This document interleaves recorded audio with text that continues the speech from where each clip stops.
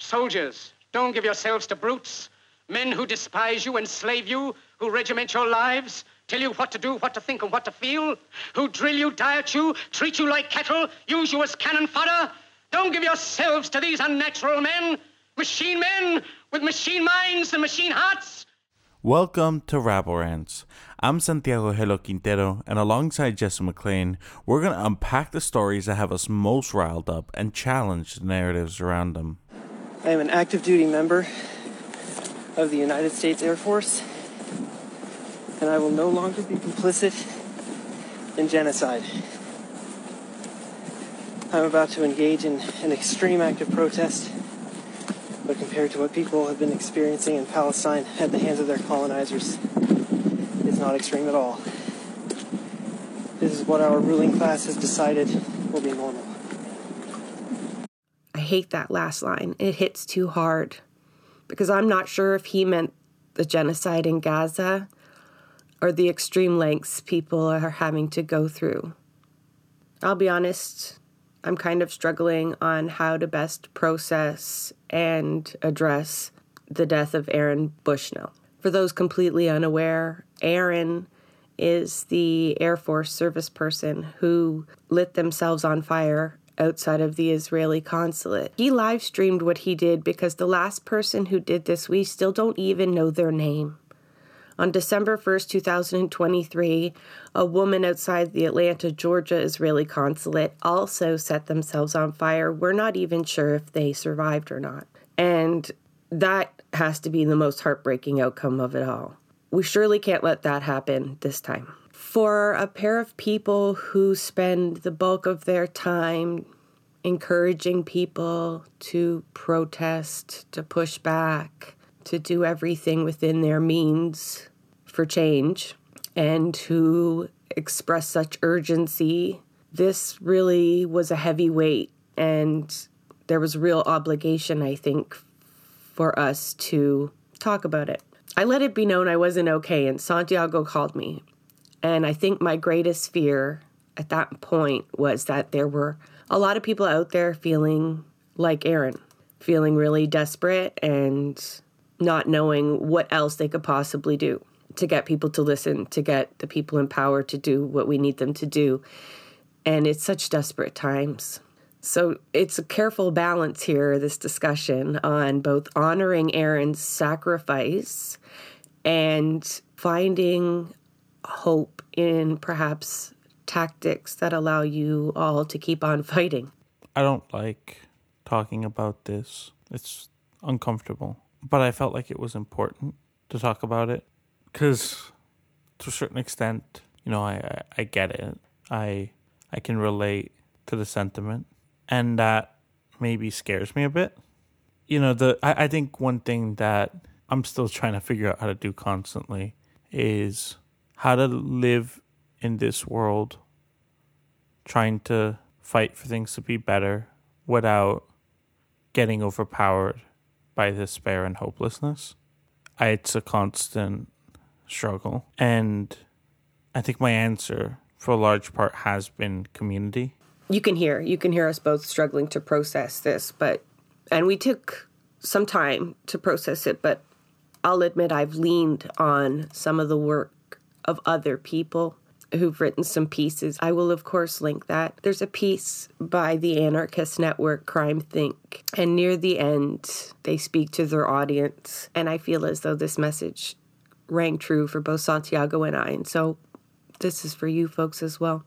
If your heart is broken by the horrors in Gaza and you are prepared to bear significant consequences to try to stop them, we urge you to do everything in your power to find comrades and make plans collectively. Lay the foundations for a full life of resistance to colonialism and all forms of oppression. Prepare to take risks as your conscience demands, but don't hurry towards self-destruction.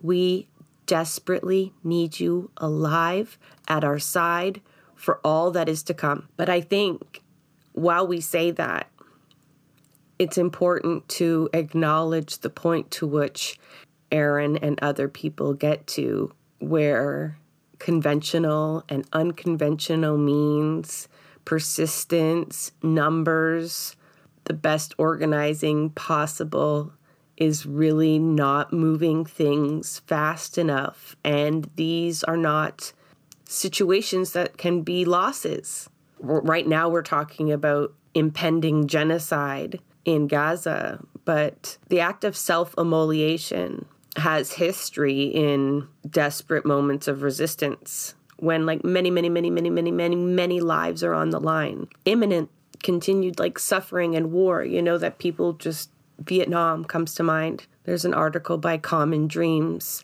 and it talks of quite a few cases of this form of extreme protest that happened in the United States. And one in particular ended up in the memoirs of the then Secretary of Defense, Robert McNamara. One gentleman, 31 years old, Norman Morrison, he lit himself on fire just outside the window of McNamara's office. And in his memoir, he speaks of the tension that caused within him as a human being still responsible for the death of millions of people, but it also caused tension within his family and then within the home front, the public opinion. So I think it's important for folks who survive this. Aaron can't do any work anymore. And you can sit there and question the efficacy of that sacrifice. That's your right to do that. But I think any time you spend doing that is far better spent trying to fill the void in which Aaron has left with intense advocacy and resistance, and to give meaning to his death. Because how heartbreaking would it be for someone close to you to make that level of sacrifice, thinking they were so powerful, that act was so powerful, that it could change something, and it never did. I think that would be the worst case scenario. And so that's on us, right? Like that is yet to be determined. I think a lot of people will try to paint that frame of mind and that extreme length to mental health. And I want to talk about that for a minute. Because surely at this point, with the conditions that we were already experiencing before having to watch 160 days of the most brutal genocide and to resist the entire time without much change, that is trauma. And we are experiencing a collective trauma at the moment. And I believe anybody that is not struggling with anxiety or with depression or sleeplessness has perhaps been able to compartmentalize themselves a little too much. If you haven't opened your heart up and been vulnerable in these times, even if you are not experiencing the extreme conditions of depravity that exist, you can see them. And these times are not okay. And of course, the people living in them are not going to be okay. And it's okay to not be okay. That's such a cheesy line. But at this time, like, you can't sit and be questioning your own strength or resolve if you're just breaking down in tears. If you can't have a normal day after witnessing some of the things that we've witnessed. But also to build on that, I think it's important to mention, empathic strain is a real thing. It often brings with it a sense of guilt.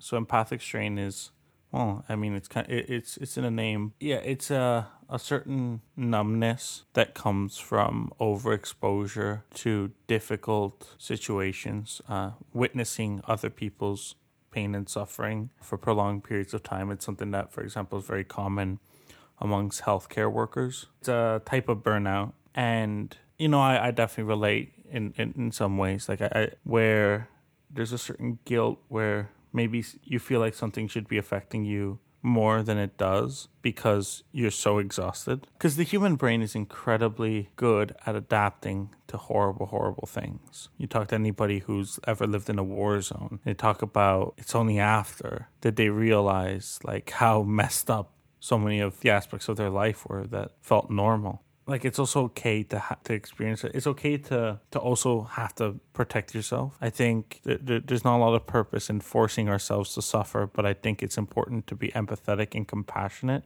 And those are not the same thing. It's important to do what we can, but to also recognize a need to protect ourselves and protect others around us, because, you know, we can't, like, we have to keep living. That's part of what it is. And living doesn't mean ignoring. Living doesn't mean acting as if nothing's happening.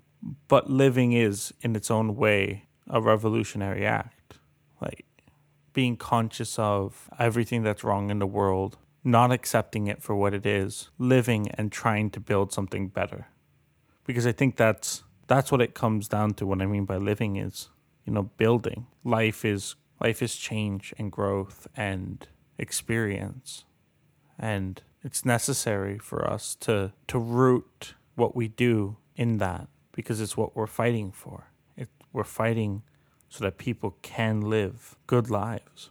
And the quote that just read a bit earlier, it spoke to me in that way, where it's like finding people, building something, trying to create change in the ways that we can affect. It's incredibly important, and it helps us be able to face all the horrible things that we see constantly. Obviously, building community is easier said than done, I think, sometimes, particularly the isolation that we're going through as a result of COVID and all of the other things that press on us every day. But really, it starts with just one person, one support, and you build from there. We really need to start connecting with the comrades that we have on more meaningful levels, so that we can start to feel our impact a little bit more. And plus, it's always nice to have folks to lean on at the same time. But when we do all this organizing and everyone does what's in their capacity, still, we've talked about this before, still you're left with this feeling that it's not enough, right? A lot of the things that we are fighting for, we've not seen the needle move. But I think when you talk about Palestine, that's when you can really draw hope, because we have seen the narrative shift. And I know that it doesn't seem fast enough for the people in Gaza. And that is definitely arguable. But there's no arguing against the fact that what people are doing is working bit by bit. Every single conversation, every single rally, every single news item that challenges it, like it is, there are gains from it. And when you're just one person, maybe with like a niche task and very limited reach, it is so easy to think that you really don't have a bigger impact. Like, you might look to the movement leaders and you know, higher figures or other personalities and think, you know, you must not be doing enough, because Anna Lippman, you know, she's flying over to the West Bank. But the work that you do sometimes is so immeasurable. Just like the loss of Aaron Bushnell is also immeasurable, right? Whenever someone leaves us, it's impossible to actually measure what that loss is to our movements. But it's also impossible for you to measure your impact. And you have to be okay with that. Right? This isn't like work where you might earn more money, or, you know, other really kind of other tasks where success might be more easily defined or visible. Because I struggle with this, of feeling completely ineffective in a bubble, screaming and no one can hear you. But people do hear you. And the analogy that was used to help me focus there was of seeds. So if you've ever planted a garden and you use seeds, you plant more seeds than you expect that will grow. You inherently know that they won't all bloom, but some of them will. And so as you go through your life, imagine you're not cultivating a garden that's right next to you that you tend yourself, but you are dropping seeds as you go. And in every interaction that you have with every human being, you have the potential to drop seeds there. But you keep moving. You don't know. You don't know what grows from those seeds, but you have to inherently know that some of them will sprout, will grow their own fruit and spread their own seeds. You can't do that if you're not here. You can't drop any more seeds. That's it. So that may not feel fruitful, but it's just something you have to know that is true, and that you have to know that sometimes the victories that we're looking for, they may not come in our lifetime. And that's hard. Sometimes that's hard to swallow. Like, some days you can say it and it's like, that's right, I just got a duty. I just got to maintain that fire at the very least, right? So the fire just like at least doesn't go out. Mm-hmm. Eventually it'll catch, but my job is to maintain that fire. But sometimes that's a really lonely task. Or I think we're sometimes easier motivated when we can see the finish line. And so there's there's a mentality that we have to maintain, knowing that that finish line probably will keep moving for us. But we can't let that leave us in despair. Something that is not necessarily intuitive in the kind of culture that we live in, right? Because we're used to growing up, going to school, you have semesters and you have grades and you get, this is how you did here, this is how you did there. You know, in the finance world, they have quarters and shit. There's constant opportunities to kind of get a sense of where you're at. And so we kind of get used to that being how we look at the world, when that's not how this works. And the butterfly effect of things is so difficult to understand. And it, back to the whole human brains adapting to things, the more you do, the more you feel like you need to do. You know, I've never once been at a level where it feels like I'm doing enough, and it takes purposeful reflection. I was talking to a friend yesterday who's kind of going through a rough time, and we were talking about how easy it is to give up and do nothing, right? To just let life wash over you, let time wash over you, and just let go. And how when you look at things through like the nihilistic lens of things, it's, in a way, it's okay, but how it doesn't feel better. It doesn't, by the same argument, why not live? Because it feels better to try to do the little things in your day that you don't have to do, that you'll survive without, but that remind you that you're alive, and how over time it becomes a little bit easier to try. And it's something that I definitely, I relate to. I've been down in the pit and, just taking things day by day until eventually it becomes a little bit easier. And it doesn't feel true at the time that it will ever be easier, but it does get easier. And I think it's something that, especially, in spaces like ours where mental health is often a very real challenge that we all face at some time or another. It's important to look out for each other. It's important to support our community. And it's important to keep in mind the butterfly effect of it, right? Because we will never understand just how important the little things are. But they're more important than you can possibly imagine. I want to go back to Aaron. It's not to prioritize his death or anything over the almost 30,000 now Palestinian deaths that he is trying to address. But I hinted at this before. A lot of people are painting him as crazed or using it as evidence that the left is just rife with mental health struggles. If anybody's watched it, he speaks with such clarity. But besides from that day, he's been described by people who knew him as a force of joy in their community. There was a post that referred to him as an amazing, gentle, kind, compassionate person who spends every minute and every penny he has helping others.